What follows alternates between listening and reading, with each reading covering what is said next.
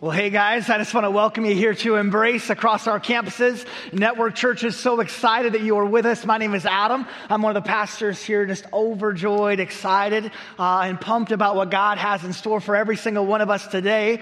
Back in 1983, there was one man who made a single decision that would end up impacting the lives of millions of people.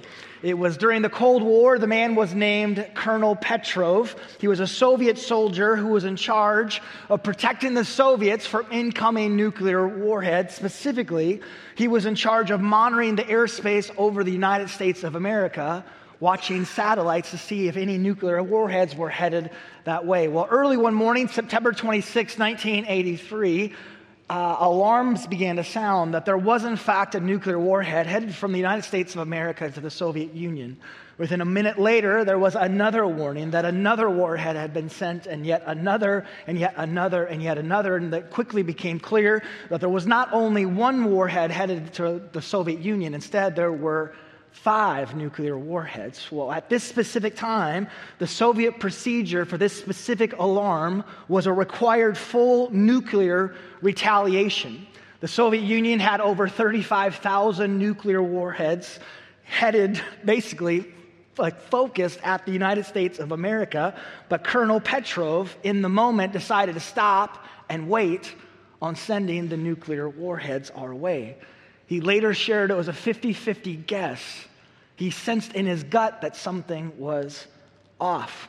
To let you know a little bit about the Soviet Union at this time, 3 weeks earlier, there was a Korean airline that just so happened to cross over into Soviet airspace. Immediately, the airline was shot down. 260-some passengers, civilians, lost their lives. The Soviets were known for doing anything but waiting.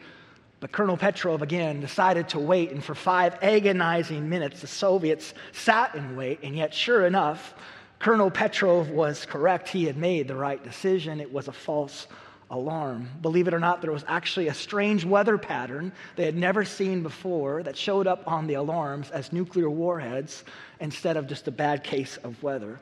It's believed that this one decision saved 35% to 77% of all American lives. Think about that. 1983, that includes me. 35% to 77% of all American lives. One newspaper wrote that this one man and this one decision saved the world. Talk about a ripple effect, right?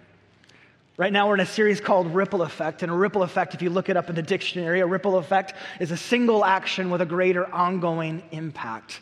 But the heart of our series is talking about single actions which have greater ongoing eternal impact.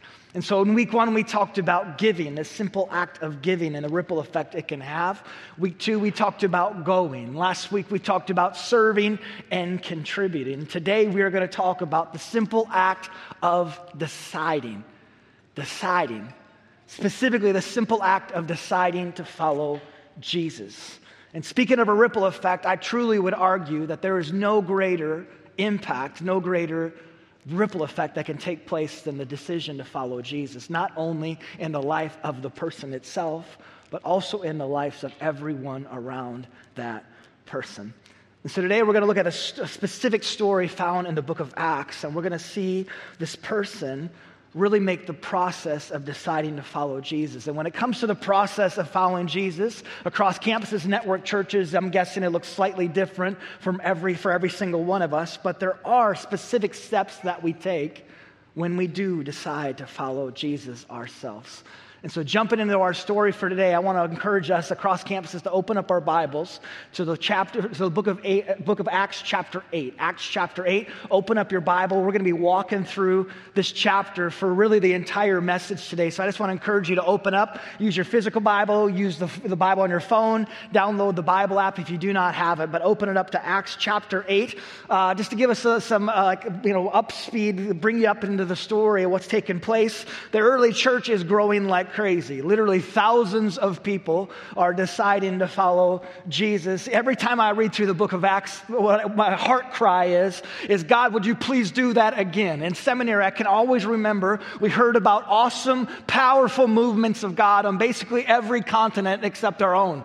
And I'm reading this week and I'm like, God, would you do this again? And so God is moving and he's using different people to take the name of Jesus into new countries, which brings us to a man named Philip. And Philip is one of the 12 disciples. And one day an angel of the Lord told Philip to get up and go and to take one specific road from the city of Jerusalem down south to the city of Gaza, to take this one specific road, which was actually a desolate road that led through the wilderness, take this one road from here to there. And so Philip does just that. And on his way there, he ends up crossing paths with an Ethiopian man. If you grew up in the church, you've maybe heard him referred to as the Ethiopian eunuch. To let you know one thing about a eunuch, eunuchs at this time were not allowed to worship God in the temple. But this Ethiopian man, he's riding in his carriage, and he was a dignitary for the queen of Ethiopia, so he's got high position. And picking up our story in Acts chapter 8, verse 28, here is what we find out. It says, seated in his carriage, the Ethiopian was reading out loud from the book of the prophet Isaiah, when the Holy Spirit said to Philip, go over and walk along beside the carriage. Philip ran over and heard the man reading from the prophet Isaiah. Philip asked, do you understand what you are reading? Now, one other thing to know about the Ethiopian man is that he was a religious man, and so he did religious things, and yet he did not know Jesus. He was religious, but he didn't know Jesus, and yet he was seeking. He was seeking, and he was curious, and he wanted to know more. Specifically, he wanted to know more about the God found in the Old Testament. Whether he knew it or not, he was seeking after God. Again, he was curious and he wanted to know more, and he was seeking after God himself. And so that's the Ethiopian man, but I just wonder, what does it look like for us to seek after God? What does it look like for you and I to seek after the Lord? Well, maybe for you, like the Ethiopian, one day for you, you randomly decided to pick up your Bible and start reading. You've had your Bible since you were a little kid, but you'd never read it, never seen another person read it. But one day, you randomly picked it up and began to read it, and you were seeking. Or maybe for you, you had a coworker that you found out was a Christian. And unlike all the other Christians you knew who were uptight, judgmental, and they thought they knew everything about everything, this specific coworker was filled with grace, was filled with love, was filled with peace and patience, and you were drawn to know more about the God that they followed, and you were seeking. Maybe for you, it was a funeral, and you'll never forget looking at the body of your loved one in the casket, realizing how fragile life is, realizing the finality of death itself. And in that moment, you began to seek. Or maybe for you, one night, you were on Google and you can't even believe what you were doing. You started searching churches. Never ever wanted to go to a church. You actually were repelled from churches. And yet you were seeking churches. Maybe for you, your life was so perfect. It was so perfect, and yet internally you were miserable and you were seeking. Maybe for you, one day you randomly began to pray. And as the words came out of your mouth, you were shocked that you, of all people, were praying. A while back, something I'll never forget, I had an atheist man, and he knew that I knew he was an atheist, and he asked me if I would pray for his dad. His dad was battling cancer. I said I'd be honored to pray, and then I followed up by saying, and this does not make you a very good atheist, asking me to pray. And you see these small moments, they might appear to be very simple moments, and yet they're actually supernatural. These small moments, you might think it's really, really simple. I'm just kind of open up my Bible. I would argue it's actually a very supernatural thing because you're about to hear about the God who created the heavens and the earth. And going to church, it was just kind of simple and really innocent, and I was just going to sit back. It was a really, really simple thing. Whether you knew it or not, it was actually supernatural because our hope is that you would encounter the living God himself, that you would sense that something is different here, and that something different wouldn't be a speaker, it wouldn't be a worship, music, anything else. Instead, something different would be God, it would be the Holy Spirit. And so again, I don't know what seeking looks like for you, but here's what's wonderful, an awesome promise. Our God, he tells us over and over again that when we seek him, we will find him. He's not a God who tries to hide. Instead, when we seek him, we will find him. So continuing on at the story, starting again in verse 31, here's what the Ethiopian man says back to Philip. He says, "How can I understand unless someone instructs me?" And he urged Philip to come up into his carriage and sit with him. And then they begin to read through verses, specific verses in Isaiah. Getting to verse 34, the Ethiopian eunuch asked Philip, "Tell me, was the prophet talking about himself or someone else?" So beginning with the same scripture, Philip told him the good news about Jesus. Again, the Ethiopian, he starts with seeking and then he moves on to hearing, and he begins to hear the news about Jesus. Philip begins to tell him that like a lamb, Jesus took on our mistakes, he took on our sin, he took on our brokenness, our regrets. Jesus died, and on the third day he was raised from the dead, and because of this, Jesus offers us a brand new life. He offers us a brand new start. He offers to hit reset on our lives. And this same Jesus, he invites us, even an Ethiopian eunuch that's not allowed to worship in church, he invites every single one of us, that anyone who believes in him, invites every single one of us to come and follow him. Once more, the Ethiopian, he hears the news about Jesus. And let me just tell you, the news about Jesus, it's not just okay news. And it's not just so-so news. I just have to apologize. If the news I've ever said on a Sunday has put you to sleep, I must have been lying to you. If growing up in the church you heard about the so-so news about Jesus on their pastor's behalf, you were lied to. It's not so-so news. It's not okay news. Instead, it's the greatest news that's ever been told. Greatest news that's ever been told. You see, Jesus, he's the one who makes the lost person found. He's the one that's able to make the restless, can't sit still person who seems really successful, yet they're miserable. He's able to make that person whole. Jesus is able to make a dead person come back to life. He's able to make the sinner a saint. He's able to set the addict free. He's the one that's able to take the broken pieces of our lives and somehow, some way, supernaturally put them back together better than they ever were before. I mean, do you seek purpose? Well, hear this. Jesus has a plan for your life. Are you seeking to numb pain, seeking to numb hurt, seeking to numb the restlessness? Well, hear this. Our God, he is a great healer and sustainer. Are you seeking love any place that you can possibly get it? If I can just get with this another guy and another girl, if I can just sleep with her, if I can just do that, and maybe I married the wrong person, if I can just get the validation from my old man finally once for life, if I can just be successful in his eyes, hear this, our God, he loves us for who we are, not what we do, and his love, it endures forever. That's good news. I just look at this Ethiopian man, and I see a man longing to hear more about Jesus. He's seeking, and so he's like, "Philip, would you come into my carriage? Would you tell me a little bit more? Is Isaiah talking about himself, or is he talking about someone else? Because I so badly want to hear about him." He's seeking. I just want to know a little bit more about this God from Isaiah. Like he's seeking, and I just so badly want to hear about Jesus. So the Ethiopian, he seeks and he hears, and then picking our story back up in verse 36, here's what we're told. It says, as they rode along, they came to some water, and the Ethiopian eunuch said, "Look, there's some water. Why can't I be baptized?" Verse 38, my favorite part of the story, it says this, the Ethiopian, he ordered the carriage to stop. He ordered the carriage to stop. I love this. The Ethiopian, he commands his carriage to stop. As a dignitary on behalf of the Queen of Ethiopia, he's not suggesting the carriage to stop. Instead, it's a military term. He is ordering, he is commanding this carriage right now to stop. And in this moment, he decides. The man, he decides, he makes the decision not just to hear about Jesus, but he wants to follow Jesus. Again, he commands, he orders the carriage to stop, and he decides to follow Jesus. Great story, right? I'd argue that it's also so true of our lives. Before Jesus, we're just kind of cruising through life, aren't we? On our way from one city to the next, not even sure what city we're headed to. We've got our plan. We're preoccupied with all kinds of crap. going through the rat race called life that we do every single day, striving for who knows what, trying to impress people we secretly hate, trying to do and fix, and I'm going to accomplish, and I'm going to conquer, and I'm going to make somebody love me, and we're just on this train that we can't get off, going from one place to the next. And in life, every so often, there's these moments, though, that from our core in, they just come to the surface in us, and all we find ourselves doing is stop.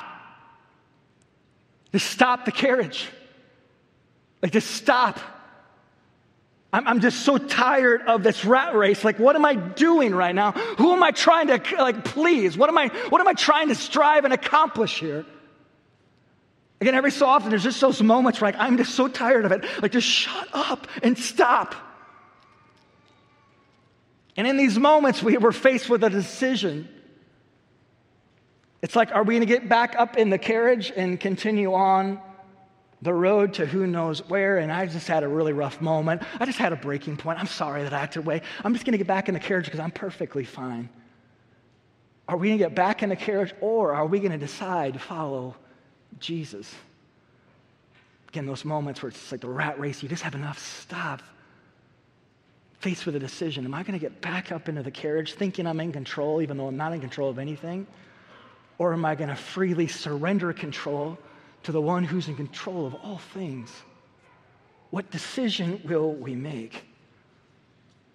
Back in the carriage, the chariot, or to follow Jesus himself? Once more, the Ethiopian man, he's seeking, and he hears, and he decides, he commands, he orders his chariot to stop and declares, I want Jesus. And then continuing on in verse 38 again, here's what we find out. Once more, the Ethiopian man, he ordered the carriage to stop, and they went down into the water, and Philip baptized him. It's like the moment the Ethiopian man spots water, he can't get baptized quick enough.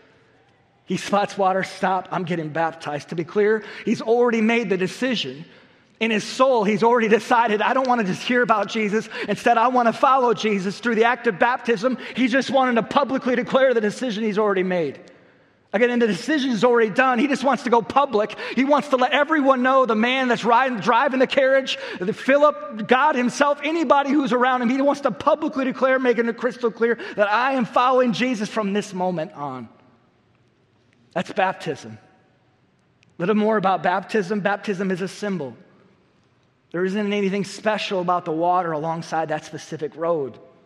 It was most likely kind of nasty water, okay? It's just a symbol of something taking place in the heart, and it symbolizes being washed of sin, forgiven of our sin, forgiven of our mistakes, our regrets.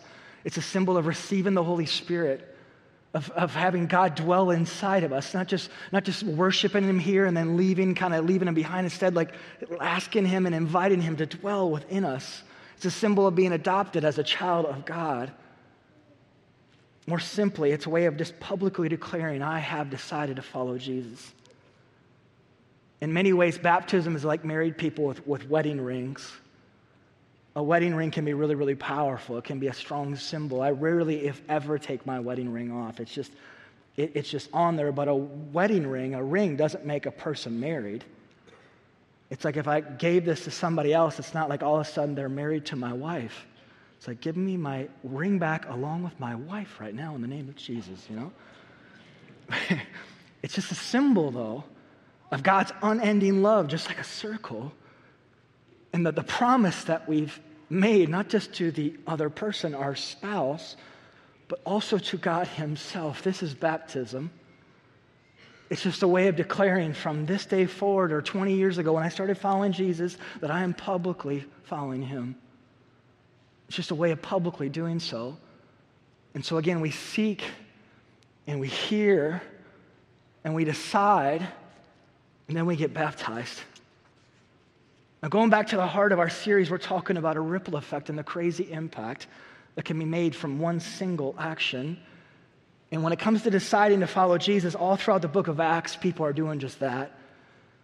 People are making decisions to follow Jesus, and they're getting baptized. And they're making decisions to follow Jesus, and they're getting baptized. And a ripple effect starts. Literally thousands of people are deciding, and they're getting baptized, and they're following Jesus, and a movement begins. Even in the country of Ethiopia, this is powerful. Philip brought Jesus to this Ethiopian eunuch who has been credited for bringing Jesus to the entire country of Ethiopia, a country which to this day is a Christian country. Talk about a ripple effect, right? But again, thousands of decisions and baptisms are happening in the book of Acts, and this movement, it grows and it would spread, and a ripple effect would take place, and it would transform the world. Why? Because it transformed people. It transformed the world because it transformed people. It transformed, for those of us that are followers of Jesus, it transformed us. And from this day forward, it should transform everything we come in contact with.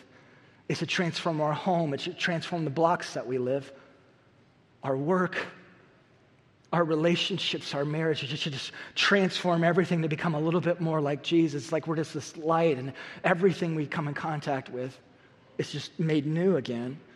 And I don't know about you, but as I said earlier, I personally don't want to just hear about ripple effects and read about movements of God in the Bible. Instead, it's like, God, would you please, through this broken, imperfect church called Embrace, would you move again?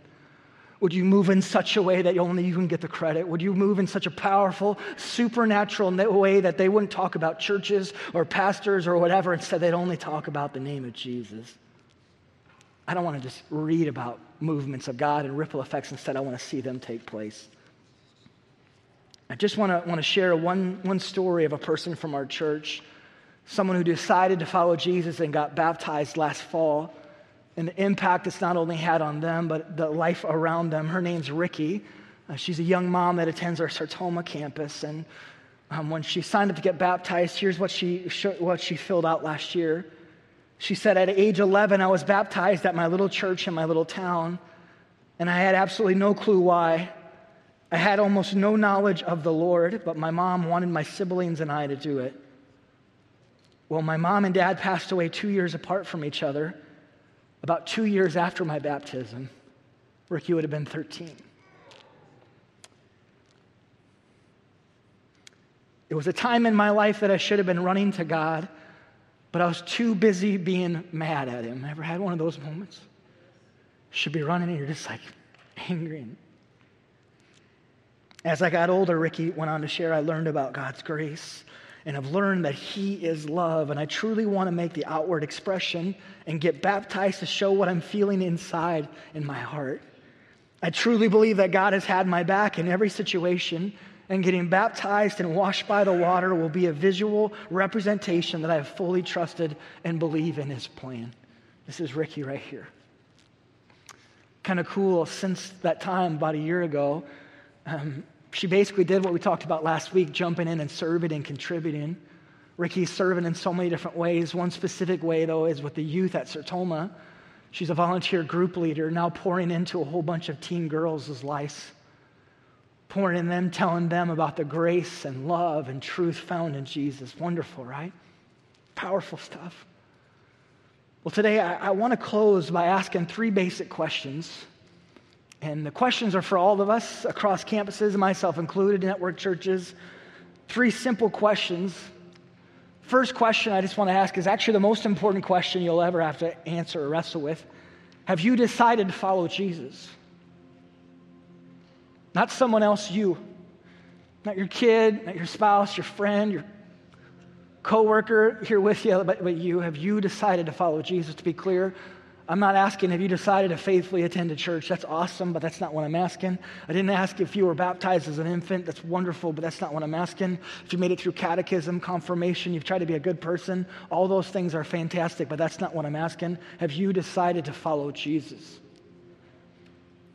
Have you asked Him to be the leader of your life, the Lord, which means the one in control? Have you acknowledged before Him that you've made mistakes, you have regrets, you have sinned, and that you need His forgiveness? Have you asked Him and invited Him, His Spirit, God's Spirit, Holy Spirit, to enter and fill you from the inside out? Have you said yes to Jesus' invitation to come and follow Him? If you've never done so, I can't think of a better day to do so. And maybe like the Ethiopian today, even right now in this moment, just like he did, it's just like, stop. Like, just stop. I'm done. I'm tired. I'm ordering. I'm not asking or suggesting. I'm ordering. I got this power to do so. I'm saying stop. And I'm going to follow you, Jesus. I want you to be the leader, the Lord of my life. I have clearly sinned. No one has to convince me of that. I need your forgiveness and grace and mercy. God, Holy Spirit, I'm not even sure what it means, but would you fill me? Because I sense something different. And here each week when I come, I sense something different, and then I leave, and it feels like it disappears. And so, God, would you dwell within me, and would you come with me? Would you be with me? Would you lead my life? Again, the first question, have you decided to follow Jesus? We're going to pray here in a second if that's you. Second question, if you have decided to follow Jesus, maybe right now you're like, I'm doing that, okay? I'm doing that. Or maybe you decided to follow Jesus 20 years ago. If you've decided to follow Jesus, second question, have you been baptized? Have you publicly declared it? Have you just said, like, I want to publicly declare through this act of baptism that I'm His.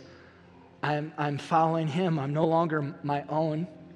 I'm getting baptized, or maybe you were baptized as an infant and you want to reaffirm it as an adult. You're like, I want to fulfill what my mom and dad prayed years ago, for that I would take this covenant and make it my own. Maybe you need to do that. Again, have you been baptized? If not, I can't encourage you enough. Put on the ring. Get baptized. At all campuses right now on your chairs, there should be these cards. I just want to encourage you to take that out. And I just would encourage you, if you're on the fence at all, fill it out. Get baptized. Next weekend is Baptism Sunday, one of my favorite weekends every single year. We have it a couple times each year. Sign up. Even if next weekend does not work, we'll let you know about the next weekend that does. Fill this out. Just put your name on the side. I'm interested in more information about being baptized. I cannot encourage you enough to take that step. Publicly declare it. A few years back, I actually did this myself. I was baptized as an infant, and I reaffirmed my own baptism. And I have to be honest, I worried it was too late for me. Can a pastor get baptized? And yet I'm so glad it wasn't too late for me. It's not too late for you. It was scary. I felt awkward, especially being a pastor, and yet I'm so glad that I took that step. So those are the first two questions. Have I decided to follow Jesus? Have I been baptized? And then the last question, for those of us who have done those two things, I just want to ask, have you been faithful? Have you been faithful? It'd be easy to hear this message and think, gosh, this is a really good message. I wish I would have invited my coworker. I wish he's a new Christian. He doesn't know Jesus. I so badly wish that I would have brought them. Let me just be crystal clear. This message is for every single one of us, including me. Have you been faithful? Have you ever met someone that's still married? They got a wedding ring, but the marriage is dead? It's like the marriage is gone. We're still wearing the ring, though. I think spiritually, so often we do that as followers of Jesus. It's like, I'm still wearing the ring, but my relationship with God, it went cold a long time ago. Are you still seeking? That's not just for new Christians or non-believers. Are you still seeking daily? I just want to seek a little bit more about you, God. Are you daily hearing? I just want to hear a little bit more from you, Lord. I want to spend just a little bit more time in your word. I want to spend a little bit more time talking, but more than that, listening when I'm praying. I want to hear from you. Are you daily deciding to follow Jesus? There's the initial decision, but it's not just a one-time thing. Instead, every single day we decide to daily follow him. Daily decide to follow him. Again, I pray we wouldn't just wear rings, but we'd actually be married. I pray we wouldn't just be baptized and make a decision, but our walk with him would be completely alive. One more time. Have you decided to follow Jesus? Have you been baptized? Have you been faithful? I'm going to pray here, and if one of those three things is you, just speak the words internally in your own soul and speak them to God. I can't think of a better decision to make any of these three things than today. So let's pray. Gracious Father, Heavenly King, we love you so much. We love you so much. We're so thankful for this good news about you. It's not just so-so news. It's not okay news. It's the greatest news. For those of us who are making this decision to speak these words in your own heart, Jesus, I need you. I need you. It's clear that I've made mistakes. I'm a sinner, God, and I'm in need of your forgiveness. Jesus, today, starting today, would you be the leader of my life? Would you be the Lord? You're in control. I'm terrible at being in control. Would you be the Lord of my life? God, would you fill me with your Holy Spirit? Even if I don't physically sense it, God, would you remind me? Would you speak it over me, God, that I am now made new? I'm a new creation in you. From this day forward, I want to follow you every single day for the rest of my life. For those of us who are on the fence about being baptized, God, would you move in us? Would you give us the courage to fill this card out and to take this step way out of our comfort zone? Would we go public with what you've done in our lives? Maybe we've been following you for a few years now. It's not too late. Would we go public, God? Would you just give us the courage to take this step? If we're sensing it, that you just lead us, almost hound us today until we fill it out. Lastly, would we be faithful, God? Would this be the sweetest season of our relationship with you, just seeking after you, that we would get into your word, not because it's a requirement, but because we want to hear more about you, more about your love, your grace, your mercy. I pray our marriages with you would be on fire, God, that we wouldn't just go through the motions, instead we'd just be on fire for you, just wanting to be with you. God, would you use us to be a light to the world around us? Would we be used to transform everything? If there's a part of us that we've claimed it's just who we are, if it's different than who you are, God, it's not who we are. We're new creations. Would you change even that? Would you complete a work in us? Lord, we love you. We thank you. We pray all these things in the name of Jesus. All God's people said, amen. Amen.